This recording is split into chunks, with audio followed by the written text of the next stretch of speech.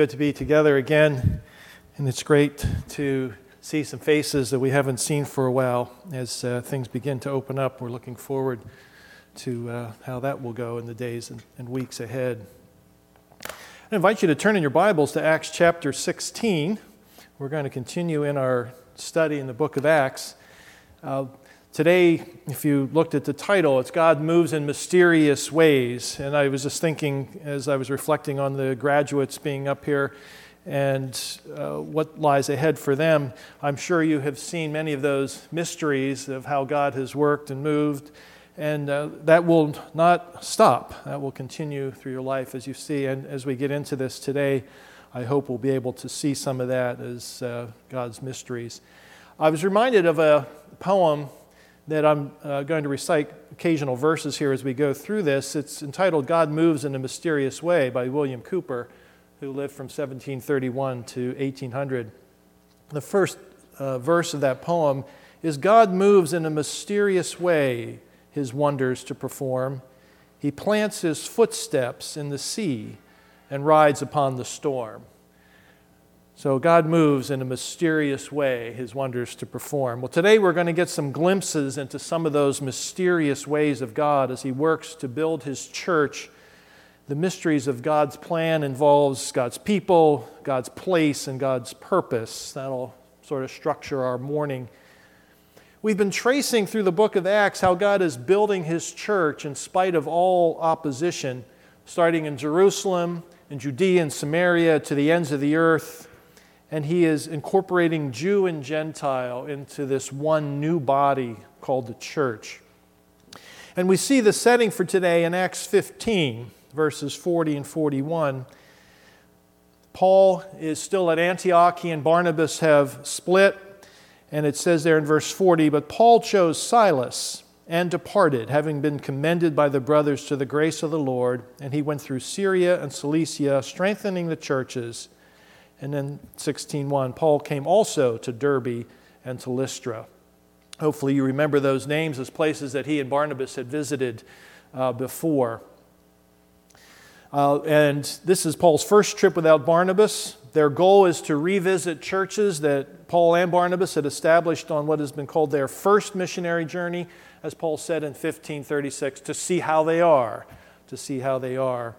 And these were churches that Paul and Barnabas established on their first missionary journey. So let's dig in and we'll see the mysteries of God's plan here. The first is in God's people in verses 1 to 5. Paul and Silas go to Derbe and Lystra. Well, let's just look at our map a little bit to see what that looks like. So I'm not expecting you to see all the details here, but the blue body there is the Mediterranean Sea. Here is Antioch. You remember that, north of Israel, which is where this church is established. When Paul and Barnabas split, Barnabas took Mark and went to Cyprus, which was the first stop on Paul and Barnabas' first trip.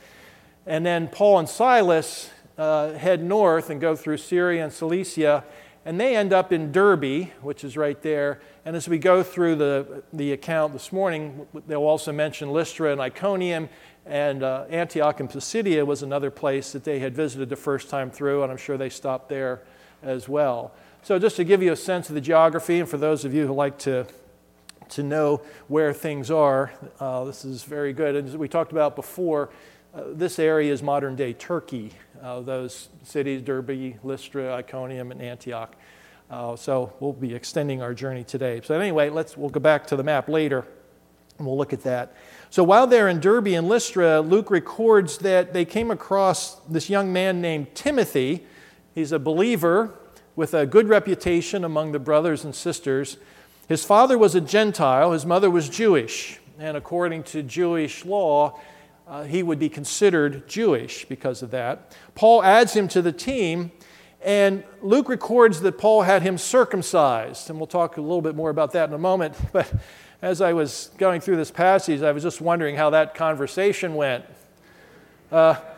Timothy, I have something to ask you, but wait till I'm done before you give your answer. I'd like you to go with us. Oh, great, Paul. Like I said, wait till I'm done. But it says that Paul took him and circumcised him, and we'll come back to that in a minute. As they went to the various cities, it says there, if you look in verse 4, they went on their way through the cities. They delivered the message that the Jerusalem council had come up with. If you were here for that, or if you weren't, you can refer back to that. We're not going to go into detail on that. That was 2 weeks ago when we did Acts 15. That was May 9th. So you can go back online and look at that to refresh your memory.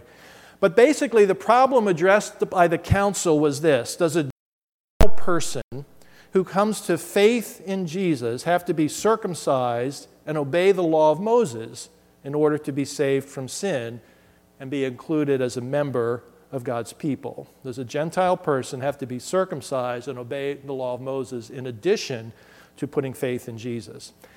And the council's answer basically had two aspects to it. Number one was an emphatic no. A person does not need to be circumcised or obey any other part of the law of Moses to be saved. Salvation is by grace through faith in the Lord Jesus alone, plus nothing. The second provision for the council was that in the name of not being unnecessarily offensive to Jewish neighbors, believers from a Gentile background were requested to avoid certain practices that could cause those Jews to refuse to hear the gospel. They were requested to avoid certain behaviors and certain things that would be offensive to their Jewish neighbors and thus cause those neighbors to refuse to hear the gospel. For example, eating meat sacrificed to idols, or eating meat where the blood had not been properly drained out. These had nothing to do with whether the person was saved or not. These had to do with being loving and respectful to their neighbors in order to gain a better chance of an audience.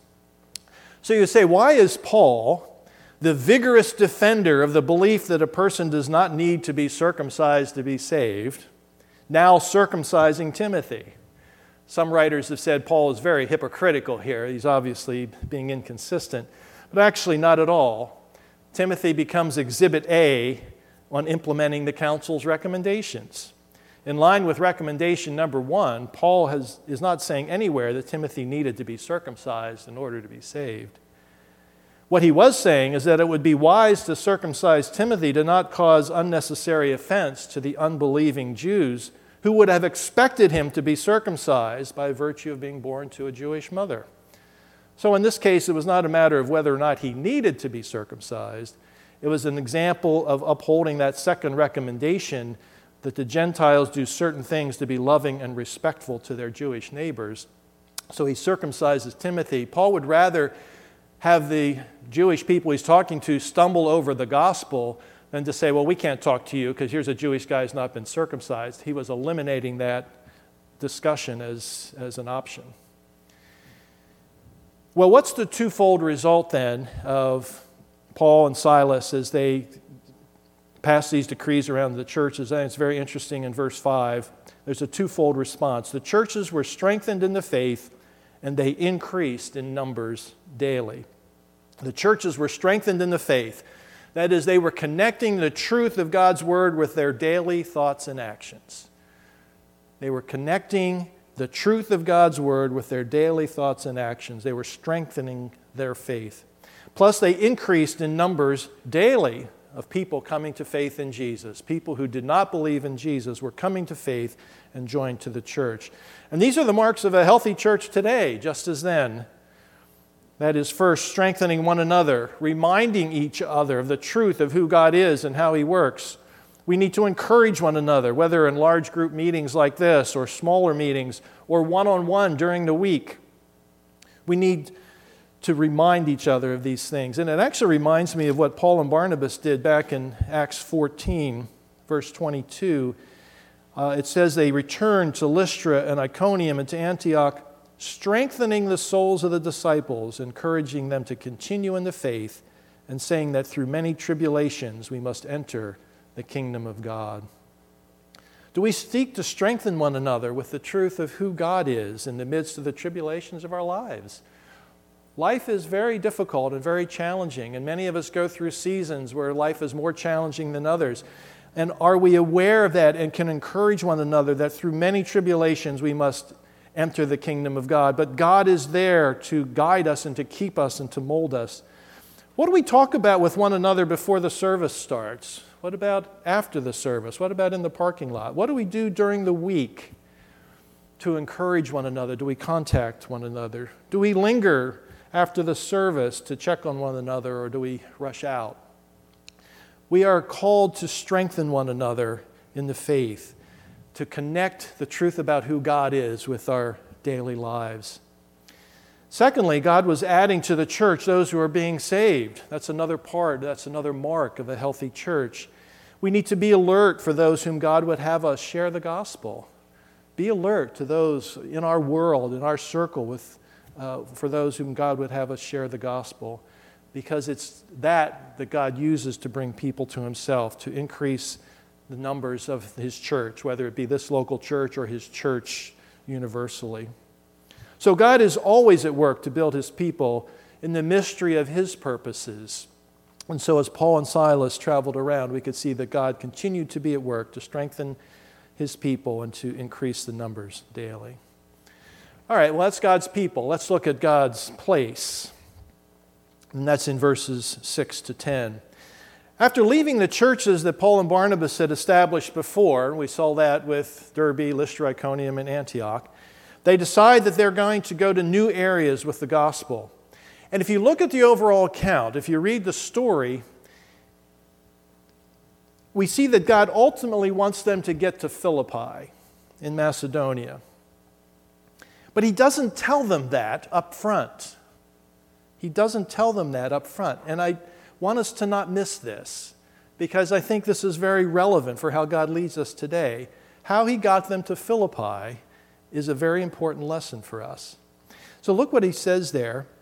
They went through the region of Phrygia and Galatia, having been forbidden by the Holy Spirit to speak the word in Asia. They wanted to go to Asia, and we'll look at the map in a little bit to look at that. They wanted to go into Asia, and the Holy Spirit said no. Well, then, they had come to Mysia. They attempted to go into Bithynia, but the Spirit of Jesus did not allow them. Again, God said no. Luke does not tell us how they were prevented. Was it threats of harm? Were there border guards? Were the roads unpassable? Was there civil unrest? Maybe members of the team got sick? Were there inward impressions that somebody said, I just don't feel comfortable with this? Was there a lack of consensus in the group of what they should do? We don't know, but we do know that Luke says God said no. And in this case, I think Rodgers and Hammerstein were wrong. How many are Sound of Music fans? Right? All right. So what did the Reverend Mother say? The Reverend Mother said that if God closes a door, he opens a window. Right? When God closes a door, he always opens a window.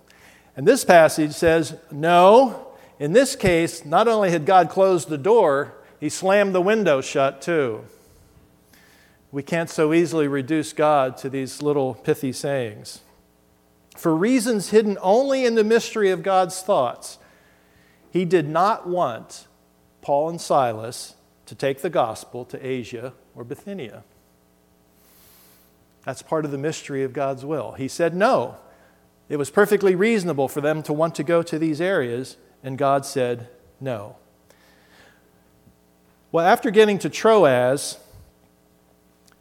it says here that Paul had a dream. So passing by Mysia, they went down to Troas.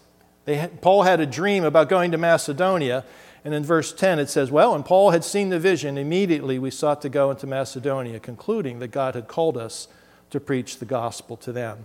They conclude that God wants them to go. It's very interesting here. So they put all this together. They consider their previous attempts where God had prevented them. They consider the dream that Paul had, and as a group, they put it all together and conclude that God is leading them to Macedonia. And this is no extra charge. I just want you to notice a little thing here in verse 10 of the change of pronouns. Actually, go back to verse 6. And they went through the region of Phrygia, in verse 7. And when they had come to Mysia, and verse 8. So passing by Mysia, they went down to Troas. Look at verse 10. When Paul had seen the vision, immediately we sought to go into Macedonia. What happened here? Luke apparently was living at Troas at the time and was picked up there and they take him along. And if you watch through the book of Acts, there's some we's, then it goes back to they, and then comes back to we again. It's very interesting. And just that little word tells us something about what happened here. And Luke doesn't say, yeah, and I went along too. He just says, we decided we needed to go to Macedonia. Well, let's go back to the map for a summary of this trip. So there they were in Turkey. So they go a little bit north and try to go into Asia. And what does God say? No. You're not going. So they go north through Mysia, and they want to go there into Bithynia, and God says, no. So they continue on following the roads. They go down to Troas, where they have the dream, and as we read the story, they end up going to the island of Samothrace, and then across to Neapolis, eventually getting to Philippi there. So, and then we'll come back to this map one more time as we go on. Here are some thoughts for us. Don't we ask these questions all the time? God, what should I do? Where would you have me go? And I'm sure that's all of us. And again, I was thinking of the graduates as I was thinking of these questions. God, what should I do? How many times have you asked that? Where would you have me go? Don't you just love a GPS device? Remember some of us don't. Some of us don't remember these days. Just, what are you talking about? Remember the old days where you had to call somebody up and go to come and visit? All right, could you give me directions? Right? You go on Interstate 25, and then at exit 3, you make a right-hand turn, but make sure you turn left at the gas station. Don't turn right. You got to turn left at the gas station. It was awful. GPS, I still had people wanting to give me directions. I say, no. Just give me your address. Just give me your address. You punch it in. What does it do? Step-by-step directions from your starting point to where you have to go. Wouldn't you just love to have a Christian Life GPS? Amen. Right? Christian Life GPS, step by step. Here you are now, here's your destination, and here is the step-by-step directions. Unfortunately for that perspective, it's not unfortunately for us, because that would assuming that God doesn't know what he's doing, but unfortunately for that perspective, God doesn't work that way. He does not give us the step-by-step directions all the way to the end, from now to heaven. The way God deals with it, it's like the GPS saying, at the next intersection, make a turn. Right? Left? What should I do? Yeah, just at the next intersection, make a turn. So we make a turn only to find out a couple miles down the road that the bridge is out and we have to turn back. Obviously, we should have gone the other way. God leads us one step at a time, never too early, never too late, always at the right time. Not in our time, but his, and in ways that often don't make sense. Have you ever been in an intersection, made the turn that you thought was the best, only to find the bridge was out, and you have to turn around and go back? Well, that's not necessarily a mistake. Paul and Silas wanted to go to Asia. They wanted to go to Bithynia, perfectly reasonable places to go, and God said no. There was a purpose in it that is hidden in the mystery of God. We don't know why. When he prevents something that appears good to us, that is his way of leading us by the mysteries of his goodness towards us. What appears to be as negative or disappointing is often God's intentional leading. What appears to us as negative or disappointing is often God's intentional leading. His purpose is that we would know and trust him more fully.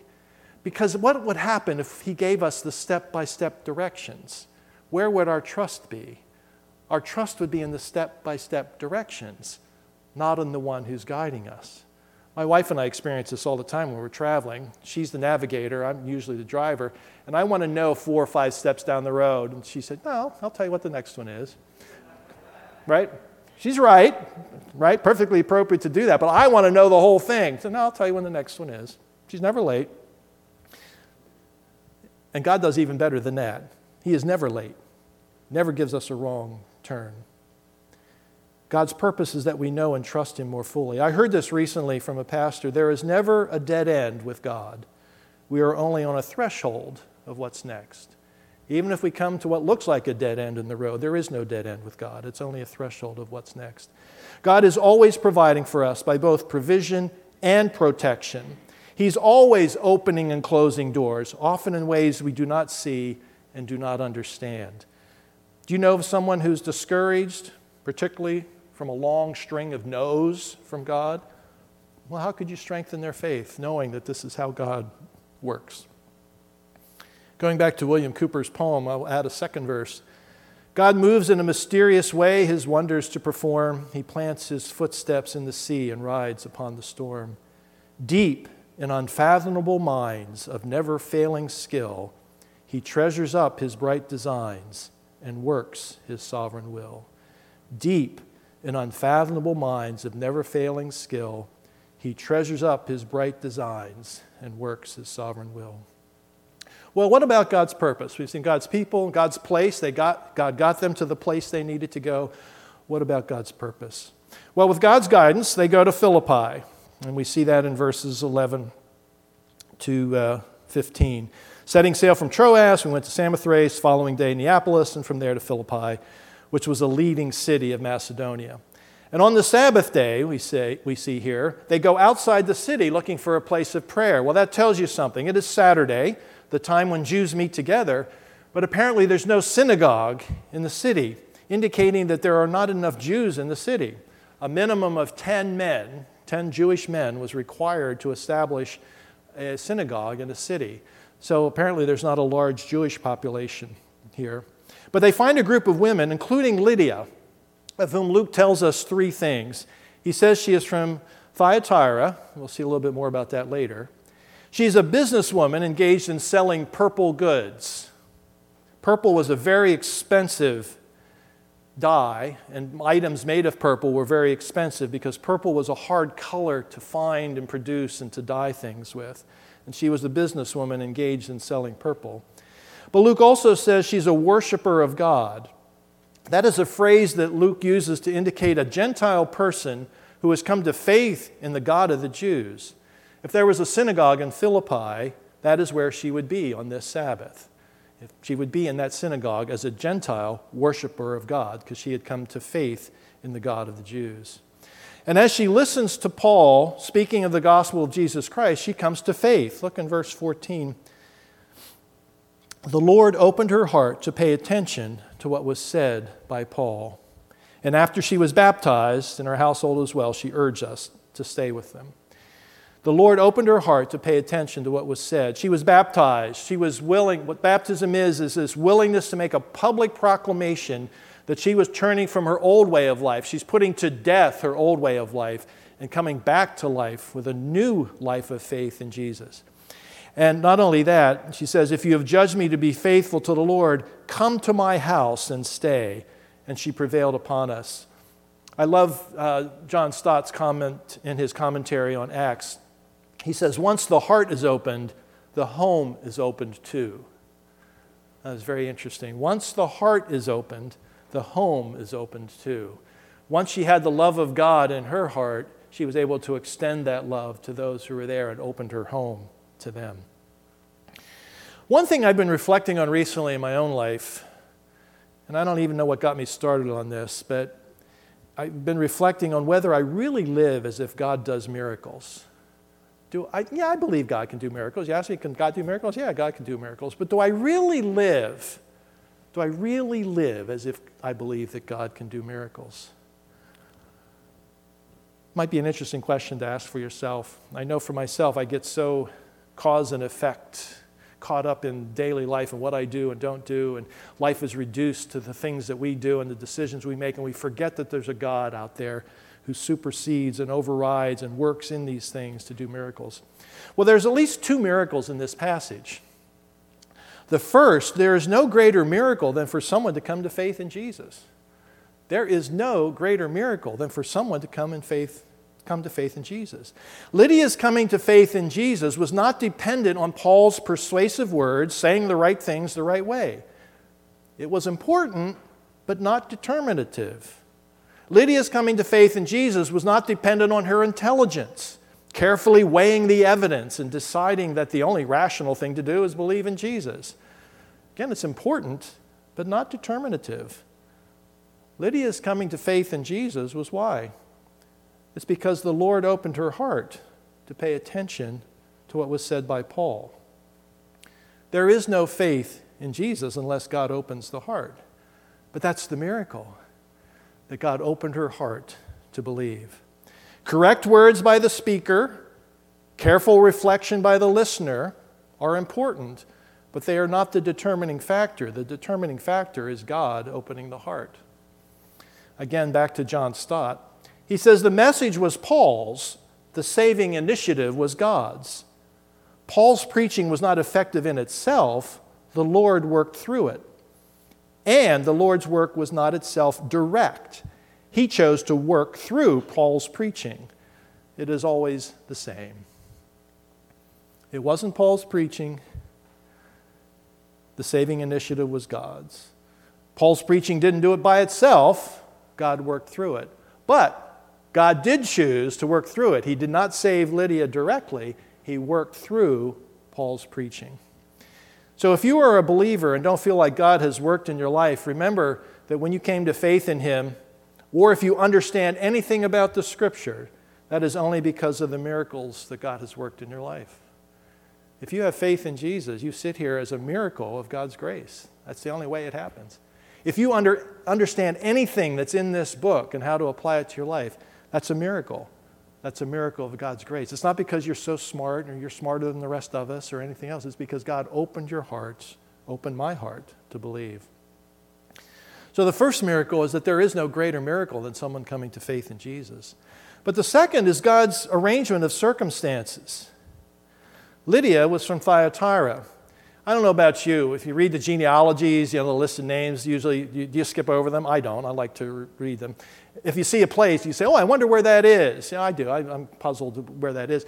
It's very important to do that because you never know what nuggets of truth you're going to come up with. You might find a piece of gold in there somewhere. Most of the time, it's just a genealogy that doesn't make a lot of sense, or a place that you say, it doesn't mean anything to me. But every once in a while, you find something. Let's go back to the map. So this is where we were before. I'm just going to blow this up a little bit. So the X on the top, they wanted to go into Bithynia. God said no. They wanted to go into Asia. God said no. But this gives me chills when I think about God's leading. Guess where Thyatira is? Right there. Thyatira is an area that Paul and Silas wanted to go. We can turn the map off now. God still wanted the people of Thyatira to hear the gospel. But in this case, God decided that Thyatira and the gospel should meet in Philippi. God still wanted Thyatira to hear the gospel, but in this case, He decided He wanted Thyatira and the gospel to meet in Philippi. So that may well be one of the reasons that God said no to Asia, because He knew Lydia was waiting for them in Philippi. It was God's no to Paul, Silas, and Timothy that got them to Philippi in the first place, where Lydia from Thyatira was to be found. Brothers and sisters, be very sure God is going to accomplish His purposes according to the mystery of His ways, and it is unlikely that His ways will always make sense to you and me.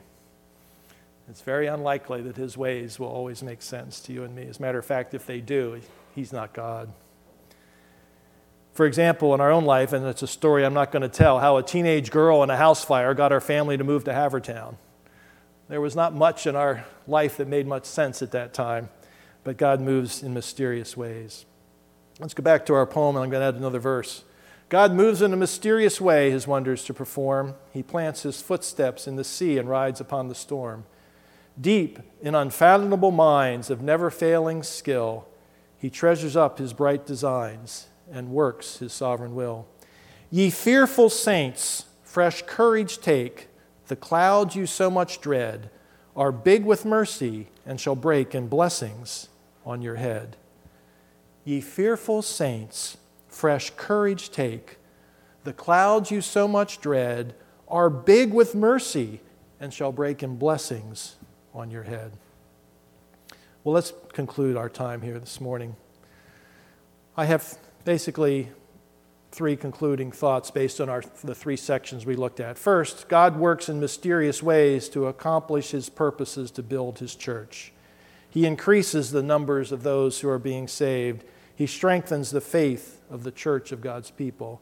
And one of God's most mysterious ways is that He chooses to use us to accomplish those purposes. And so what can you and I do? Well, let's say yes to whatever God asks of us.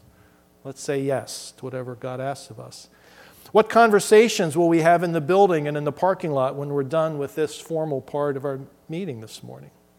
Or think of someone you haven't seen for a while, or you've been concerned about, and contact them this week to be an encouragement. Ask God to use you to help you be an encouragement to someone, to strengthen them in their faith. Second, God works in mysterious ways to guide us. He does not give us detailed directions. Rather, He uses circumstances, our thoughts, closed doors, open doors, disappointments, the truth of His Word, inward impressions, personal reflections, community input, etc., etc., etc., to guide us step by step.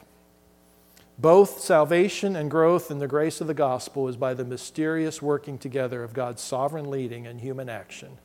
How does God do that? How does God sovereignly lead us through our frail human actions? He does, and it's a mystery that we will never understand, at least on this side. Third, God works in mysterious ways to open the hearts of unbelieving people to hear and trust the truth of the gospel, that salvation is by God's grace through faith in Jesus alone, plus nothing. God works in mysterious ways to open the hearts of unbelieving people to hear and trust the truth of the gospel, that salvation is by grace through faith in Jesus alone, plus nothing. So God's ways are indeed mysterious as He builds and strengthens His church in the faith. And that just means His ways are beyond ours. And it means that God calls us to trust His ways and not ours. Amen. Let's close this time in prayer.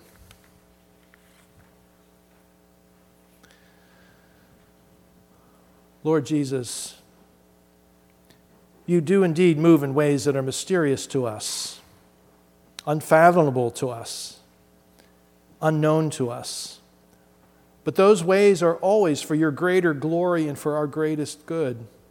The mystery of how You build Your people, the mystery of how You guide us in the course of our lives, the mystery of how You open hearts to believe in You and to follow You are all beyond our ability to understand. But we are grateful that You have given us the insight into this great mystery, which is Jesus Christ in us and with us, the one who is the hope of all glory.